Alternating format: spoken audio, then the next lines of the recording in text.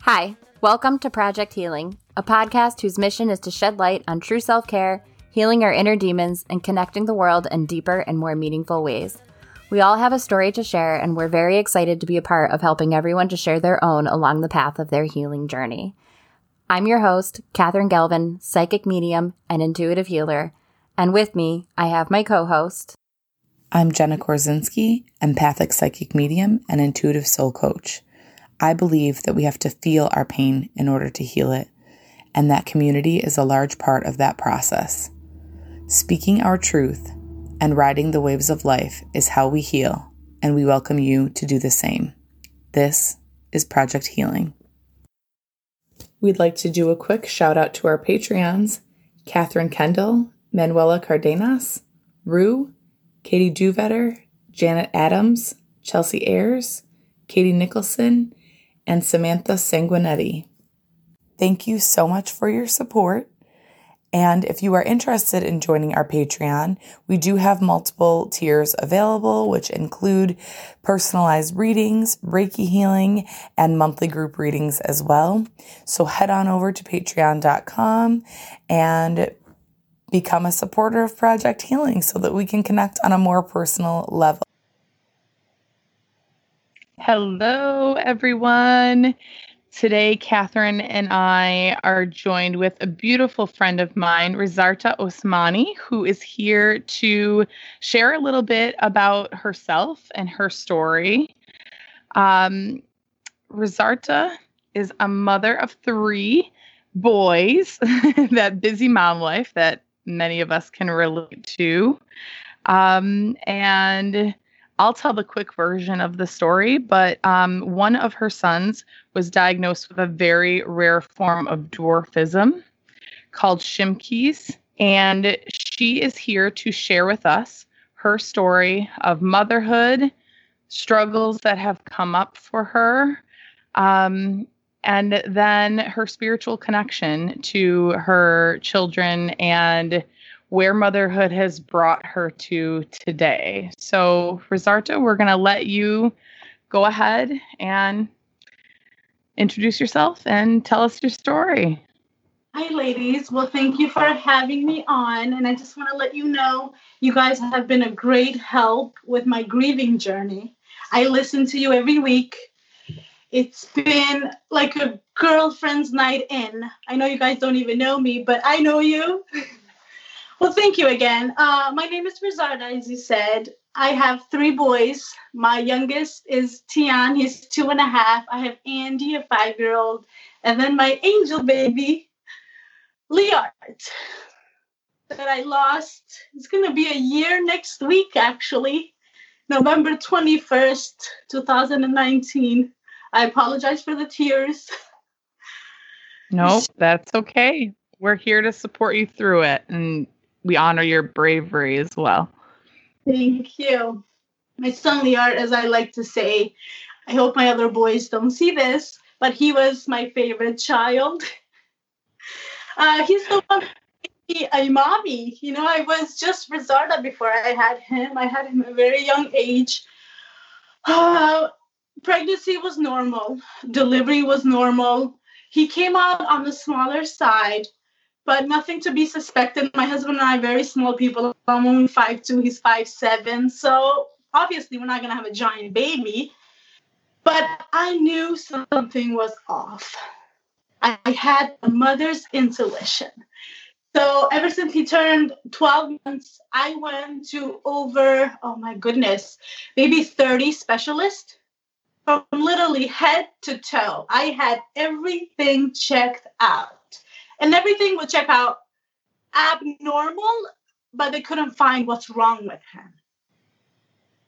So they're like, okay, we're going to put this in the back burner. Let's just wait and see.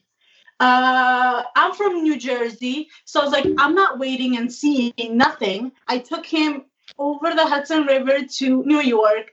They had him diagnosed in 4.5 months in one of the rarest forms of dwarfism called Schimke's. It was 1 in 80 million chance of getting And the worst part of it was he had an expiration date.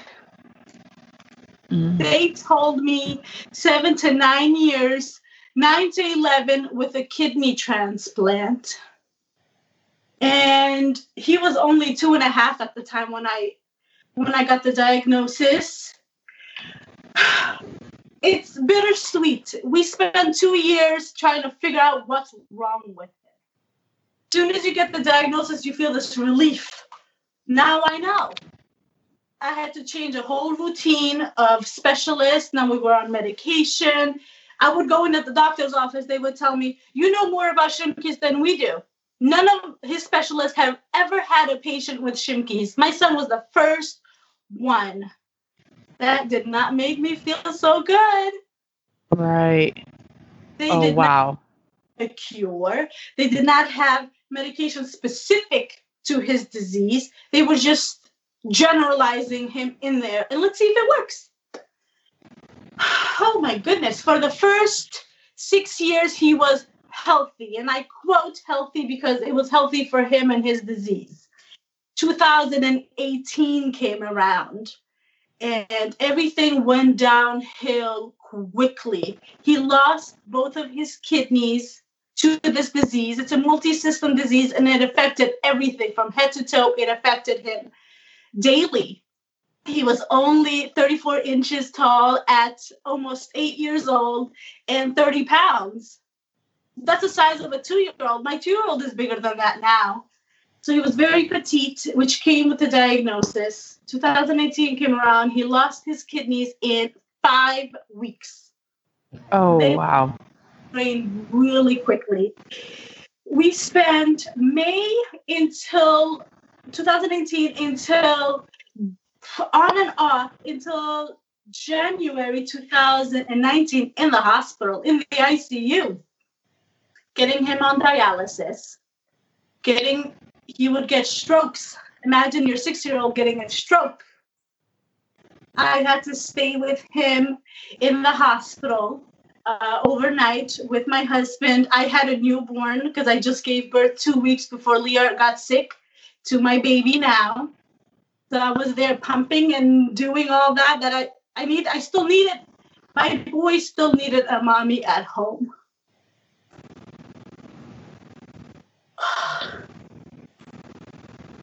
So I would try to do my best, give my attention to Liart, because I know he needed me more than my boys did here. My mom was helping me. I have my whole family on board here with the boys.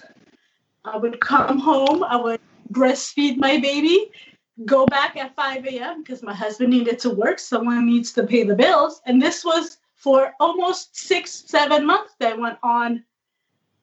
Lear was getting worse. His condition was getting worse. He was put on the transplant list for a kidney. And we got one call, but nothing came of it because he was an addict. They don't give kidneys to children from an overdose. So something clicked in me. I don't know why didn't it click to me earlier. In December, I was like, why don't I donate? So I was already a match. We found that out earlier once he lost his kidneys. Both my husband and I were a match. But I needed to lose 65 pounds because I gave birth to a human. And plus, I like to eat. And they have guidelines. So I worked my butt off with 3 children and a move in between. And I lost the weight. Wow. Yes. I would run up and down the stairs with laundry. I would fold laundry standing up. I would go grocery shopping and take maybe the long way there. I would just try to make it fun. And he needed me, so I couldn't go to the gym because no one knew how to take care of him except for me. And I don't trust many people. So I was always with him, even if it was like a walk in the park in the stroller. It was me and him together 24/7. I lost the weight. October 28th comes around, 2019. We wake up from the night before, he was on dialysis that I did at home with him. And he woke up in such a happy mood. He goes, Mommy, Daddy, tell Daddy I have a boner. I'm like, wait, what? How do you know what that is? I was like, you're 7. How do you know? He goes, oh, Daddy, don't worry. You'll get one someday. Oh, he was hilarious. He was such an old soul at 7 years old. He was very fun to be around. And I let him be a little nasty here and there because I knew he was going to pass. So I was like, you know what? It's all right. It's your transplant day. Who cares? Get a boner all you want. We get up in the car. He goes, Mommy, can you sit in the back with me? So we had a minivan at the time. I'm sitting in the back, and he starts talking about God and God's wife. He goes, do you think God is a woman or a man? I'm like, God is definitely a woman. No man could ever take care of a world like this. Pish posh, God can even take care of you. So he started talking about how God and his wife and everyone looks. He said that his wife had long hair with the braided beads inside of it and a white dress made out of clouds, and she had red bottom shoes. I'm like, ooh, God's fancy with the red bottom shoes. We get to the hospital, we get checked in, and we go out separate ways. The last time I held my son was October 28, 2019 at 7 a.m. They took me in for surgery first around 7. Then they took him 2 hours later because they needed my kidney in a cooler. So they took me later. They took him later. They took me first. Oh, my goodness. His surgery took from 9 to 4. It took a very long time. Everything checked out perfect. I was out recovering. He was out recovering. Everyone was happy, except one thing did go a little bit off. They couldn't close him. He was very small, as I said, only 34 inches. My kidney is an adult kidney, and they did consider that before doing the surgery, but they couldn't close him. He was open from hip to hip across. But everything, we were under great doctors. Everyone loved him from the years of being priorly sick. They knew him. I go to my room. He goes to his room, and he was so excited to make urine. He hasn't made urine in 2 years because when you don't have kidneys, you don't make urine. So he tells my husband, you're the first person I'm going to pee on. I'm like, yes, we're all excited to see him pee, which is so crazy because I used to get, looking back, when you go to a restaurant, your mother's and your son goes, oh, Mom, I need to go to the bathroom. What do? We get a little frustrated. Like, come on, we just got here. All I wanted was for my son to pee again. It's the little things that we thank God we don't always understand this, because I don't want any mother to go through what I've been through with him. Oh my goodness. We've never been separated. So his biggest worry was, Mom, when are you going to get to see me? When are you going to get to see me? And we waited 24 hours because I couldn't get out of bed. I had 4 incisions in me. And plus, he was recovering. Oh, Monday night comes around.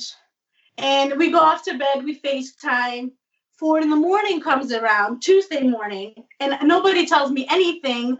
His doctors come in and they're like, we have something to tell you. We had to take Lior back to surgery because his kidney got a clot.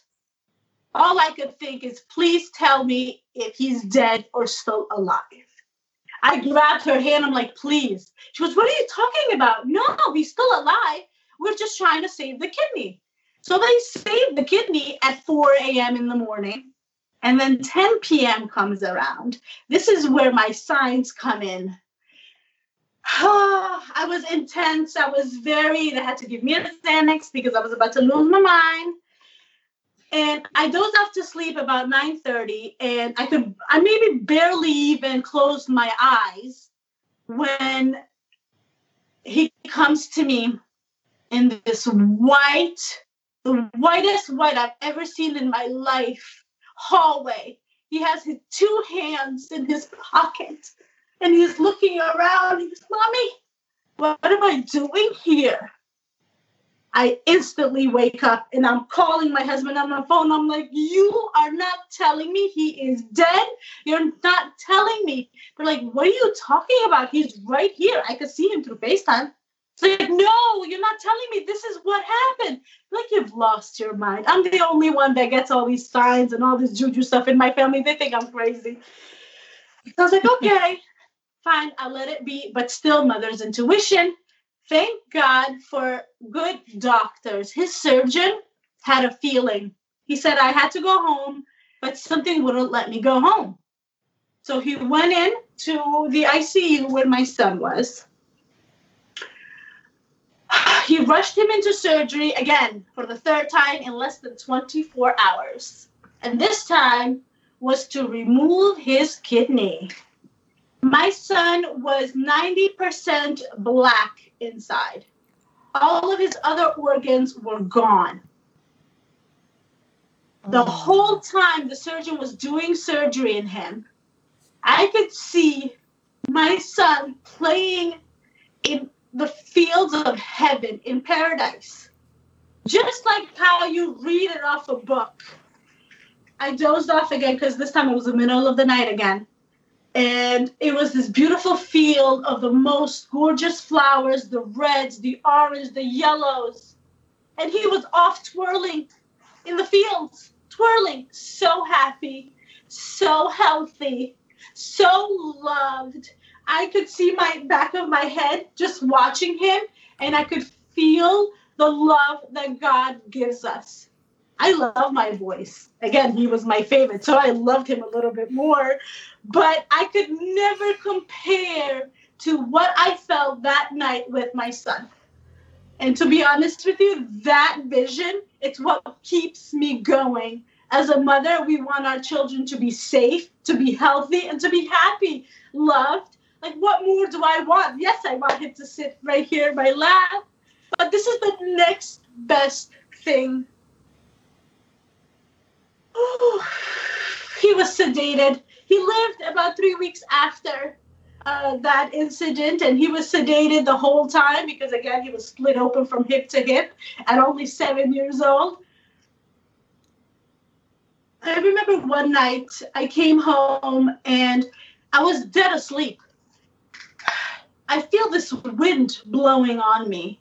And I wake up, I'm like, Dad, Liart, because I called him Dad the Albanian way. It's like, if you need me, please give me a sign. Mommy's terrified to drive at 3 a.m. down at the hospital. And as soon as I say that, something pulls me through the door. I was like, okay, I get it. I'm coming. So I get in my car and I put my big girl panties on because I'm terrified of being murdered from someone in the back of my car. But I was like, my boy needs me. I get in there, and as soon as I walk in the ICU, my husband is so exhausted. He's knocked out. His nurses are like, what are you doing here? It's like, oh, this is what happened. They're like, oh, my God. We can't get him. He's so restless. We can't get him to calm down. He was sedated, and they still couldn't get him to calm down. It's the connection that we had. I go near his bed, and I grab his hand. I'm like, Liart, it's Mommy. I'm here. It's okay. So I make sure to just rub on him and love on him. He loved Eminem. That was something about him. You could always catch him listening to. He actually went into surgery listening to the song from Eminem Until I Collapse. His surgeon put that song, and I was like, he did collapse, but he did fight every single day. He finally calmed down from me going to the hospital, and he fell back asleep and had to go home, and he lived a couple more days, and I kept on telling the doctor, he's dying. No one's telling me this as he's dying right in front of me. He got so many infections, but they were like, no, we got this. It's okay. I was like, no, he's dying. Please tell me what you guys do when a patient dies. There's this doctor, he goes, I'm going to get a pessimism jar. Every time you say something bad, you're going to put $5 in it. I'm like, okay, go ahead. That's you, but mother's intuition. He's like, oh, we're going to try him, get him home. By December 10th was his 8th birthday. I'm like, he's not coming home to me. He's going home, but not to me. Again, with that pessimism jar, it's like, okay, I will stop saying that in front of you. November 18th, I remember this day clearly. I walk in through the ICU doors and I look at my son and he's shiny. He is, this light is literally like, you know, when you see the movies, like, that's my son. And he looked so handsome. I actually have a picture of it because I was like, this is incredible. He had tubes going down his mouth because he was intubated. He was swollen because he had no kidneys. He looked beautiful. He was shining bright light from within. Like someone put a flashlight inside of him and he was just rays of sunshine. I'm like, you know what? He's getting ready from the other side. He's not coming back. I could see it in his eyes. Every time I would come home, my mom would be like, so how's Lior today? I'm like, Mom, he wasn't there today. He just wasn't. His eyes were blank. I did not see his soul. He passed away November 21st, 2019 at 8:35. I stayed with him all day that day. My husband actually even started work because he hasn't been working for the last 3 weeks that he was in the ICU because he was getting better. I was like, no, he's not. But he was getting better. So my husband starts work. I was with him from 7:30. No, not 7:30, 5:30 a.m. actually, until 7:30 p.m. I'm like, I'm just exhausted. I want to go home. My husband was there. My brothers were there, you know, family. He was in good hands at the hospital. And I'm walking out and I call my neighbor. I've known this woman for 3 years and I've never went over her house. I'm like, Lisa, how am I going to put my son in this cold, dark, wet ground? He is dying and no one is being honest with me. She's like, what are you talking about? You're crazy. Come on over and I'll pour you a drink. It's like, all right, I'll come over. I go in, she pours me a drink. I'm there maybe 20 minutes. As I'm literally getting out of her driveway, my brother calls me, and I knew right away. He goes, you better come back. I've always imagined how Lior's death was going to be, knowing that he was going to die from a very young age. As sad and morbid that sounds, I did imagine. I am an over-preparer. I like to plan my own death if I could now. That's the type of person I am. Like, I about to get the casket, even though I'm only 30. That's just who I am. I'm driving there, and I am so peaceful. I thought I would get angry, like at the stoplights and the red lights. No, I am so peaceful. I could feel God in my car. I could feel my son's spirit in there. And I have an aunt that passed away 5 years before my son did, and I was like best friends with her. I felt all three in my car, and all I could say was, thank you, God, for letting me have my son for 7 years and 11 months and a week. I don't know how I remember that at that time. Thank you for trusting me in 1 in 80 million. And I had him. I kept on apologizing to Lior for failing as a mother. That was going to get him another 2 more years, my kidney. In the beginning, they said 7 to 9 or 9 to 11 if you donate a kidney. I kept on apologizing to him for failing him, and later had to learn how to love my scars because I would hate every time I would see them in the mirror. I just felt like a failure.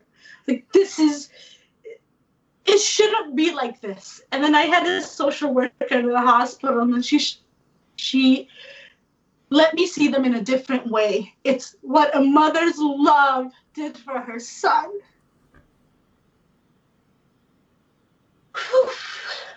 So I'm driving there, and I get to the hospital, and in the elevator, it's literally just like the movies. It's so intense. I'm pressing the close button, and I'm screaming like, please, my son is dying upstairs. There's people trying to get in the elevator. They're just staring at me. I'm like, no, you can't get in. Sorry, my child is dying. I go in, and I see them working on him. My husband and my brother are outside, and I could see that beeping, hospital beeping noise haunted me for weeks. Oh my goodness. I kept on telling them, please turn off that noise. But they couldn't because he was dead and they were trying to revive him. And I go in there and I tell the doctor, can you please stop? They've already been working on him for maybe 40 minutes because he started coding soon as I left the hospital. He waited for me to leave and then boom, I'm gone. And I've spoken to many doctors and many social workers. They say that's what happened. They don't want the one who takes care of them. I mean, you guys are psychic, you know, to be there in the room with them. I'm like, yeah, that little motherfucker waited for me and then boom, I'm going to die on mommy. That was it. I go in and then I tell her to stop. She goes, please, just one more thing. I was like, okay, I'll let you do one more thing. Again, I stepped out in the hallway. I called my brother. I have 2 older brothers. I'm like, please come, but drive safe. He's not doing so well. I keep hearing that beeping noise. Beeping. I remember the first beep that I saw, the first number was 126 because they were shocking him. They were doing all this crazy things to him. I finally go in. I was like, time of death, 8:35. Please stop. They look at me like, what are you doing? This is your child? I'm like, yes. You have to stop. And at that point, they did listen to me. I stepped outside. They cleaned him up. We go back in, and my husband falls to his knees, screaming his name. Please, no, please. I kick him. I'm like, you got to let him go with some dignity. He deserves more than this. He was so bright. He was, oh my goodness, an old soul. He was not meant for Earth. This is a shitty place for anyone to be. Everyone gets the hospital, and they do thumbprints. I have actually his thumb that I'm wearing the night that he passed. His play therapist comes in, and she wants to get his handprints. So my favorite color is purple. My son did everything purple for me. So she's looking for purple, and all she has is red. I'm like, it's okay. Don't worry about it. We'll do red. It's okay. As she's leaving to go get purple, the TV was on, but it was like a black screen, the nature channel. It was on, but it was a black screen. Literally, as she's exiting out the door, the TV comes on with the most beautiful fields of purple lupine flowers. Oh, wow. And the music was so peaceful. It felt like, I was like, yep, that was sitting right next to his body. And I had my hand under his blanket, and he was still warm on the left side because that's where the heart and everything, pumps blood. But he was getting, slowly but surely getting cold. And like, I know it's you. I whispered in his ear. After we did the red handprint, I whispered in his ear, this is going to be our sign. And this was only 20 to 30 minutes after he passed. All of this happened. This is going to be our sign. If you want mommy to know that you are near, this is what you're going to show me. Everything, they called for organ donation, which I said no. And I know to the listeners, it's like, well, you were on the organ transplant list. It's a little selfish. I know, but my son has been through so much. I did not want to cause harm on my own. So I did say no, and sometimes I go back and forth and regretting it, but at the time it was what was best for him. That was my priority. He was my priority. Everyone goes home, and it's only my husband and I and my brothers, and the funeral home comes to pick him up. It's about midnight, about now. And my older brother, he goes, you better not scream when they take him away. I look at him like, what do you mean? Religiously, culturally, again, being Albanian and I'm Muslim, they say if you scream, you bring back the soul. It's been hours since he's been dead, but, he said that. So I was like, in my head, I'm thinking, why would I scream? My son had such a challenging life. You never saw any of it. I'll say maybe 10% as being a family member. I was the one doing 3 to 5 doctor's appointments a week, holding him when they couldn't find a vein because everything was burst. I was the one cleaning his belly because he had a tube coming out of it because he needed dialysis for 12 hours every night while his friends played outside. No mother wants that for their child. My son is now gone, but he is everything that I want him to be, everything that he deserves to be. And why would I want that? Why wouldn't I want that for him? But again, I say nothing to him because he thinks I'm crazy. And I was like, oh, don't worry, I won't scream. They take me, and thank God they let us go with the body, and we're walking. They take you through the back way. They don't take you through the normal ways where I used to go when he was alive. Nope, they take you through the back door. They take him in, and it's about maybe 2 a.m. now, and I finally get home. My husband and my brother stay at the mosque where they put him in this, it looks like a changing table for adults. And it's a cold freezer room. And I made sure to leave a blanket because, again, as a mother, I didn't want him to be cold. So I get home, and I finally fall asleep, and I hear this boom, boom, boom, boom, boom, just around my house, like little ticking. And I was like, I know it's you. My sister-in-law, she's not spiritual or anything. She must be terrified of ghosts and spirits. She goes, she came to me dressed in an armor, running around the house, my house, dressed in a silver armor. I was like, you weren't scared? She said, no, I actually felt so peaceful. I was like, oh, good. You know, at least I know. I later Googled and watched a couple of YouTube videos, and I don't know if it's true or not, but it said, it gives me comfort. It said that that's how God bathes the sick and the damaged soul, which, I mean, he was pure, not evil type of soul, but he really did have a hard life. So I was like, oh, that's the way God shows that he loves him and is repairing him in a sense. We come in the morning, 5 a.m. at the mosque, and we have to bathe the deceased ourselves. So the imam comes in and he goes, oh, who's going to help me bathe him? Obviously, I'm a woman. I can't do it because I wanted to. I bathed him when he came into this world, and I wanted to bathe him when he left. But my husband stepped in. He stepped in, and, you know, the saying, he stepped out like he saw a ghost. I mean, he was our dead child. He came out of that room like I could stab him and no blood would come out. That's how he looked. Oh, my goodness. We get him wrapped up. We don't dress the deceased. We wrap them. We swaddle them like babies. So he was swaddled in this beautiful white and gold casket. There was a prayer said over him, and we got ready. We went to the cemetery, and it was pouring rain. It was about midday, so 1 o'clock, and it was pouring, and I was in the car just saying what a hard life he had and how at peace I am, because as his mother, I did everything humanly possible to try to save him. I am very young. I'm only 30 years old. I had Liar at age 21. So I had no friends, no party life, no nothing. And you know what? I wasn't even about that.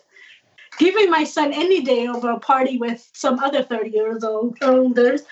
So I didn't even mind. But now he is healthy. He's everything that I dreamt of him being here on earth. We go in, we stop at the cemetery that had his little grave digged. Soon as I open my car door, the rain stops. Like suddenly, it's pouring rain. I open my car door and boom, it stops. The skies turn blue. The sun is shining on me. I could feel it. I could feel him around me. We had friends and family. This was before COVID because we could bring people over. They were all around me. Again, religiously, we're supposed to dump dirt to the deceased. 3 shovels of dirt. My turn came. Ooh, I am surprised that I did not fall over. Just standing over his casket. They dig the grave a little too big because they thought, oh, a 7-year-old, almost 8. But no, he was very tiny, so there was a lot of room around him. We did it, three shovels into him. And I had my mom do it and my brothers and everyone. And the imam, that was kind of, he goes, oh, you guys are taking too long. I was like, oh, okay. So he stops everyone and he takes the big trucks. I can't think of the name right now. And he takes all the dirt and dumps it on him right in front of us. Right in front of us. I don't even have words for that. I can't even imagine what went through your mind, body, and soul at that point. I'm surprised I did not collapse over. All thousands of pounds of dirt was landing on my baby. And he had no feelings. Oh, you're taking too long. Let me take the bulldozer and dump all this dirt on him. And he said a prayer. Oh, Dad had such a short life, but a full life. Da, da, da, da. I mean, he met him maybe 30 minutes before he was buried. But, whatever. It was true. I tried, knowing that my son was going to die, I tried to make his life as pleasant and enjoyable and fulfilled with anything and everything he ever wanted. He was very spoiled. Everyone's spoiled, and not just me. He will be like 10 o'clock. Noma, can you make me something? She's like, okay. So she would get up in her little pajamas and make him. If my 5-year-old asked him, like, go back to sleep, you'll get it tomorrow. But not for Liart. Everyone did anything and everything that he wanted. So we bury him. And now, how do I leave my son in the ground when me and him were like this? We were so connected, never apart. How do I leave him in the ground? I had to drag my husband home. I have lots of pictures. Again, knowing that he was going to pass, I made sure to get pictures every day. Thousands of pictures I have of my son. And I have of his funeral, of his dead body. I do. I drag my husband home. We get home. My nieces and my nephews, who are the same age as Liart, are home, and they ask, oh, we're having a dinner party? Is Liart going to come? My mother says yes.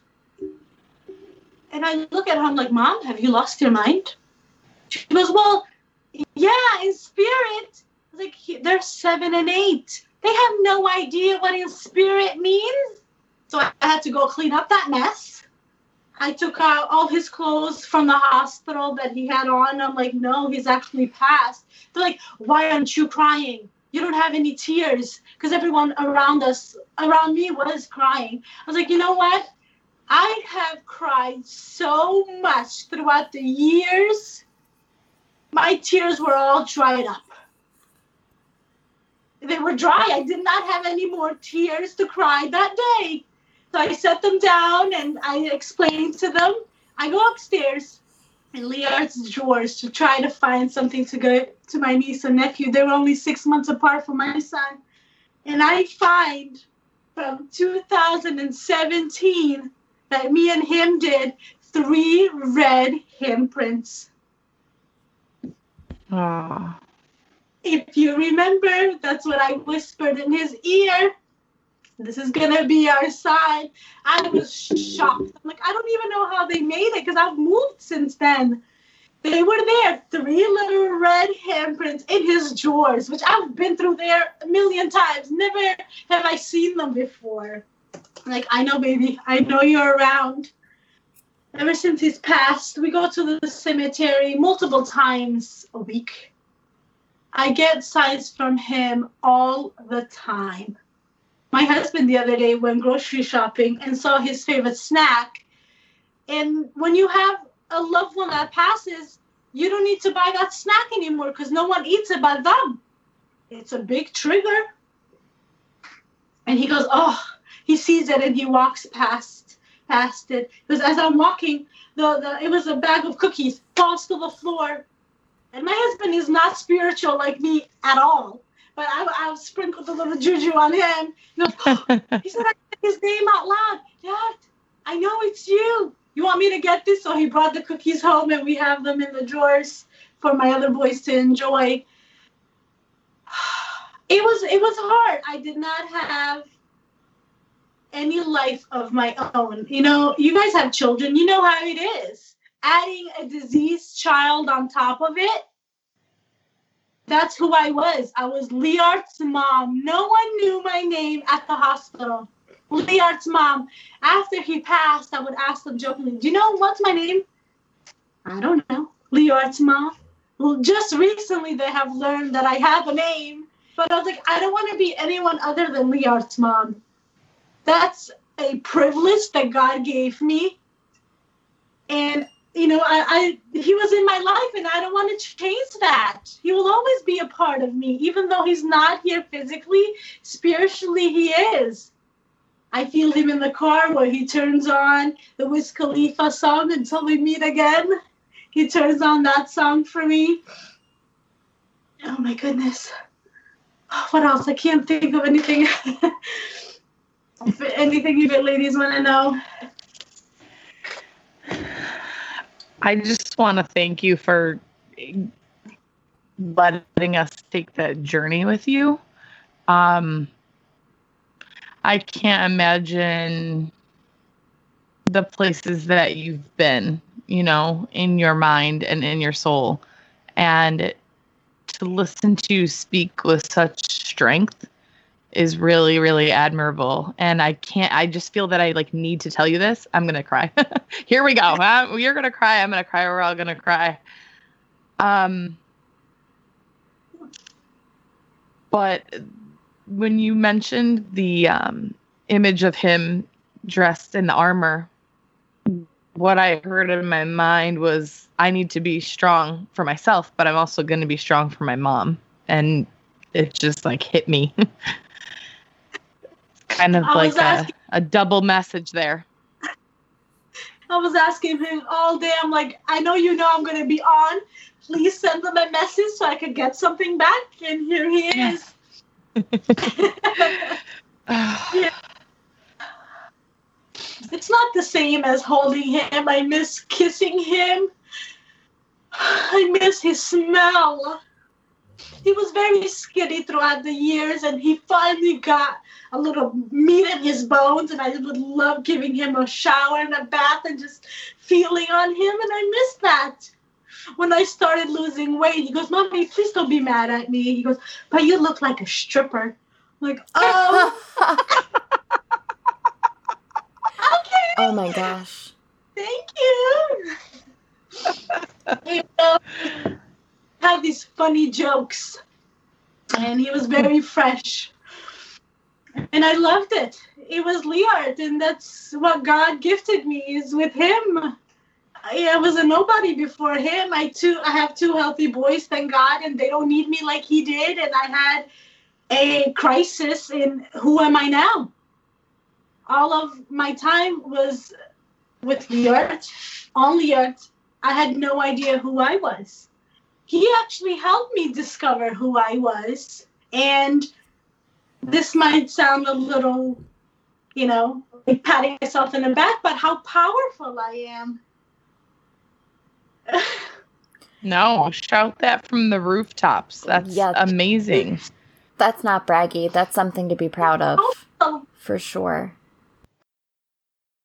As women, we don't give ourselves compliments. It's like, oh, well, this is what I do every day. It takes a lot. Now that I'm grieving, and nobody tells you with grieving, your body hurts. I am always in such physical, I feel like I'm 85. Yeah. I'm always so much pain. And getting up every day with my boys, it's a struggle. And I had to do that with Liart for, oh my goodness, 7 years. And never once have I thought of myself. But he's helped me through the journey of him being sick. While he was sick in the hospital, I would take breaks and go get my nails done. I've never gotten my nails done. That wasn't me. But he would bring this energy, this power, this self-love in me to make me do it. And I would listen to that. I listened to my body, and I did do it. Now I don't feel guilty. If I don't want to do the dishes, screw it, I'm not doing the dishes. And I have no guilt behind it, where before it would be like, oh no, the dishes, I don't care anymore. And he's helped me through that. He helped me see that I am enough and I am worth it. That's an incredible gift to take from such a difficult situation, which is a huge understatement. But it's hard enough to raise healthy children. But to raise a sick child with 2 healthy children and a husband and a life, you literally gave up everything of yourself, and that's what motherhood is. But not every mother really does that. And that's something that you did, it sounds like, with such grace and such ferocity. And the fact that you have this beautiful gift of being able to receive the red handprints and receive this, like the breath of, like, the breeze on your face and that sort of thing. It's so beautiful. It's inspiring. It's nothing short of inspiring to hear this story. And thank you for sharing, not only with such strength, but also with such vulnerability about how difficult it is to still get up every day with your boys who are here. I can only imagine some of the things that people must say to you and that you have heard, short of the Iman dumping the dirt just straight up like that. Like, you seem to handle things a lot better than I think Jenna and I would have poked his eyes out. So good for you for being so grounded in that moment. I think it wouldn't have gone that way. I want to be strong and positive for him. I want to make him proud. I actually had a reading with Jen a couple of days ago, and I asked her, is he proud of me? I want to make him proud even though he's not here. I want him to be up from heaven to the angels. That's my mommy. And I'm going to keep getting up every day, even though it's so hard sometimes. And doing it for him, not easy. It's really not. The people that they say, well, at least you have 2 more. Yeah. Okay. So I've been told to have another one and name it Liart. That was the worst one. Oh. Like, he's not a but I could just replace it. Wow. That's right. Me and Mom. But again, I do it with grace, and I don't let it bother me, because it's me, God, and Liart. That's it. That's what the 3 matters. Absolutely. And it's been trying to learn that, but he has helped me through it. People say stuff like that because they just don't know what to say, so something idiotic comes out of their mouths because they're uncomfortable. Not to make an excuse, just to... I think that's more what it is. But, Jesus, just don't say anything at all. Yeah, absolutely. Your spiritual connection through all of this is also really, really inspiring. You mentioned that you are like the black sheep of the family with like the woo-woo connection. And when you spoke about, I'll call it a premonition or a vision that you had the night that you saw him basically dancing in heaven before he was gone. What a beautiful gift. It's almost like your guides and angels helped, and God helped you start the healing process before you lost him. And I was trying to think, like, I don't know. I was putting myself in your shoes because, that's just what I do. And I'm thinking what a different experience it may have been if you didn't have those beautiful images and that beautiful connection. So I hope, and I've told you this before, we've had this conversation, but I truly hope you recognize how strong your connection is. And now you have the ability to connect to Liart whenever you want to. And you already know he's there. He knows he's there. But don't let anybody ever talk you out of that. Just know that your connection is very real, and that was a beautiful gift that you received, that imagery that you received. And a lot of people do not experience that. So that does set you apart. Yeah, that's the vision that kind of helps me have no regrets. That's what I have. Because all the time when parents lose Or when you lose a loved one, regardless who it is, you always say, oh, I wish I would have done this with them. I wish I would have went to the mall or to the baseball game. I don't have that. I lost 65 pounds to donate a kidney to my son. And it had, like, all the therapists and the social workers, they always say it had to be your kidney. I'm like, I know if it wasn't mine, it would always be in the back of my head. Like, oh my God, why didn't I lose the weight? And we beat ourselves up as women with that regardless every day. Add a dead child. And then me saying, oh my goodness, maybe I could have saved him. My kidney could have saved him. I don't have any regrets. I did everything for him. And I'm at peace with myself, with my soul. And I know people around me that I talk. I have an aunt that lost her husband, and I tell her about my sign, and she goes, I've never gotten one. And her husband's been gone for 9 years, and she has never gotten a sign. And I could write a book of all the signs that my son have given me. You're very open to it, though, and I think a lot of people look for something. It's like they could ask for a red handprint, and then they receive a red handprint, and they'll go, not really sure if that was it. So I think people like that do receive signs. They're just not open to believing it or receiving it even. I am blown away by your story. It's rare that I can't come up with a thought that even halfway makes sense. The words usually fly out of my mouth. I do have a question though. In the beginning, you were talking about how from birth or from very soon after, you had him in specialist because you knew something was wrong. What drove you to start bringing him to specialists? Was something different, or or you literally just couldn't put your finger on it, but you knew it was something? It was both. I had a gut feeling, and he fell off the chart. And his 1-year pediatrician appointment, he was in the size 9 months when he was 12. I was like, this can't be. At least, even though we're tiny people, at least he could be in his own little curve. No, he fell off like he was nowhere near the curve. So I did take him. They gave him hormone therapy for a while, but that didn't work. They stopped it instantly as soon as they found out what was going on with him, because it could actually be very dangerous for this type of dwarfism. I've taken him to neurologist, the hormone doctor, the bone doctor, the hip doctor, the kidney doctor, everything. And everything was just coming off abnormal, and they had no idea. And I kept on going, and I remember the phone call. It was October 6th. They said, well, are you sitting down? And they gave me, it's a very long name. I shortened it to Schimke's, but Schimke's immunoosseous dysplasia.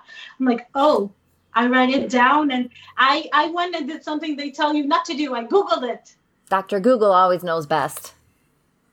Yeah. Yeah, it was expiration date. That's all. I couldn't see anything else other than he was going to be dead. That's it. That's all stuck to me. My husband actually never believed he was going to pass. He just said, well, he's sick. He's not going to pass. We live in the U.S. Again, coming from Albania, it's a third world country. Yeah. People suffer from the flu. I was like, no, this is not something easy. It's a multi-system. Yes, I could donate the kidney. He could live, but I can't donate my brain or my heart to him. Yeah. He never believed it. Even after he was buried, there's a picture of my husband literally standing over my son's grave. I don't believe this is true. I don't believe it. And he's still constantly, every time we go, he just doesn't. Like, well, we're 1 year in. When are you going to start believing it? Yeah. Oh, my goodness. He just had this. He just sucked you in. He had this personality. The doctors would say, even though he was only like 34 inches tall, he had a big soul. He would walk in and he was the life of the party. That's how he was. Everyone just eyes on him. And I know God made him for himself. And that's what he's meant to be, in God's hands. And when time comes, God willing, not soon, I know my son will be there to greet me. Absolutely. Now, you've been doing a fundraiser to raise funds for research for Shimkes, correct? Yes, I actually did a fundraiser for his 1-year heaven anniversary. There's still no cure, and they need $6 million to even start working on something for Shimkes, because they only take medication from other diseases that are similar, but nothing from Shimkes. This mom, she's in Nebraska. She has 2 kids with Shimkes. She raised over $2 million, but you still need a lot more. So I'm trying. I am a monthly donor, my husband and I have my friends and family, anyone. I spread the word. I don't want any mother to go through what I've been through. No one deserves to bury their child. He was supposed to bury me, not the other way around. Right. I don't think Catherine and I have ever had loss of words before. So you've accomplished that. We'll put that out there. Well, but I mean, go ahead. The only other person who I know who has lost a child that comes to mind, her son was 28. And that's still, to know how she's struggling with that and to hear your story, and it really, to know his take before he passed. I'm going to try really hard to make sense right now. I'm so sorry. Before he passed, he had a very rare cancer, and it was a pediatric cancer, and he was on the pediatric floor despite the fact that he was an adult. So he saw all of the children who were sick, and he would say that the hardest thing was hearing the parents talk about what they couldn't do for their kids and how hard they were trying. And he'd see these kids come out of surgery with this resilience and this beautiful just outlook on everything. And he felt like they knew that they weren't going to live for very long. And he was watching these kids who were like 10, 11 years old passing away from the cancer that he had, knowing full well what was coming. But as a child, you don't have the mental understanding, even though maybe you energetically get it. So to hear your story and to know what my friend's mom must still be feeling every day, that's what's going through my mind. I can't imagine how you're even there for someone who's been through what y'all have been through. So, which leads me to my question, what is it that mothers who have lost a child need from other people? What do you wish other people would know that would help you, if anything? Oh, there's a list. But the biggest fear for mothers who have lost their children is our children being forgotten. My parents, my brothers, they never mention his name anymore. It was always Liard's house. Let's go to Liard's house. They don't say that anymore. I want them to say it. I want to scream it on top of the world. I want the world to know who my son was. One thing that me and another bereaved mother do is we share memories back and forth. I went to the grocery stores. Triggers are really big when you're grieving. And I saw a set of plates, and there were 3 of them, plastic, green, blue, and orange. I lost my mind at Walmart. Poor people, thank God for these masks. All they could see was my eyes, dripping tears into my mask. I was like, which color he would have picked? I don't know, because he's not here. So I text this to this mother. She goes, well, you know him best. Which color do you think he would have picked? And that made me feel so wonderful inside. Sharing memories of my son. I actually bought a scrapbook because that was in the reading journal that we had the other day. I have it right here in the drawer. I want to ask my family members to print out a picture and write a memory. And I do want to pass it down because he was very rare. But that's what it is. Ask that mother, send her a message. What is your favorite memory of your son? And see what she says. That. Yeah. I'm choking up now too. What What do you do with your two living boys to help keep the memory of your son alive? We talk about Lior all the time.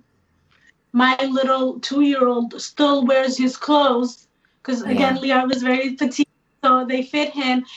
He's growing out of them. I'm like, no, I don't need you to grow out of them. I want to see clothes around the house.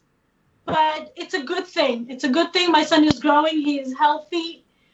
But it's another struggle. It's another trigger for us. We talk about Lior all the time. We take my boys to the cemetery. They know. My 5-year-old, he goes, Mommy, Lior's bones are in here. And I was shocked because I never said that to him. I was like, yes, Andy, his bones are here.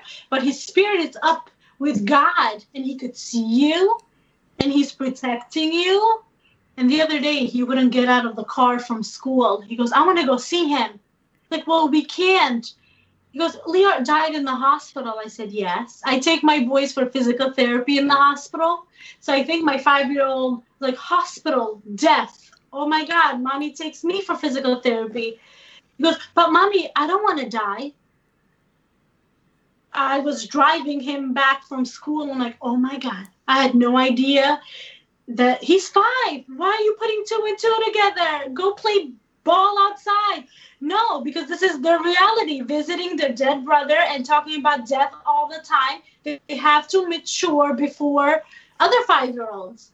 So I reassured him that he is healthy and he's strong and he's big and he's tall, and that is not going to happen. You are not going to die. But that's what my boys have to go through every day. Today we were at the cemetery. I have my 2-year-old making sure he's not stepping in all the dead bodies that are buried there. I made sure he comes in, and we have this ritual. When we say goodbye, we kiss the angel and we walk in the car and we drive home. And they know. There's times where I can't even believe that he is gone. Just the feeling of my son is dead. I can't wrap my head around it.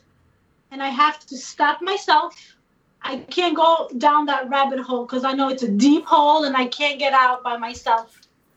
Yes, there's medications, and yes, it's this, but I don't want to be numb. There's a mother who lost her child about 10 years ago, and she was on medication for a very long time. And if you need to, go ahead. The thing with her was she was just pushing down her feelings on medication, feeling so happy. Then my son died, again with the triggers. She lost her mind. And we weren't even friends that long. It was just comparing her dead child to my, dying child. That's how it was, our relationship. I want to feel it. It's so painful. It's a gut feeling, like a blowtorch is inside of me. That's how bad it hurts. But I want to feel it because I want to get better. I don't want to feel like this forever. 10 years down the road? No, I want to be able to celebrate him. So I have to put in the hard work now. It will be a year next Saturday, and I have, again, the same imam that dumped the dirt because I was like, you know what? He was there when my son passed. He's the one that saw him last. I want that connection. I want that comfort. He will be there. He will say a prayer over his grave, and we will come home. His last meal was Pizza Hut. So maybe order Pizza Hut and a cookie for my boys and wake up to a new day.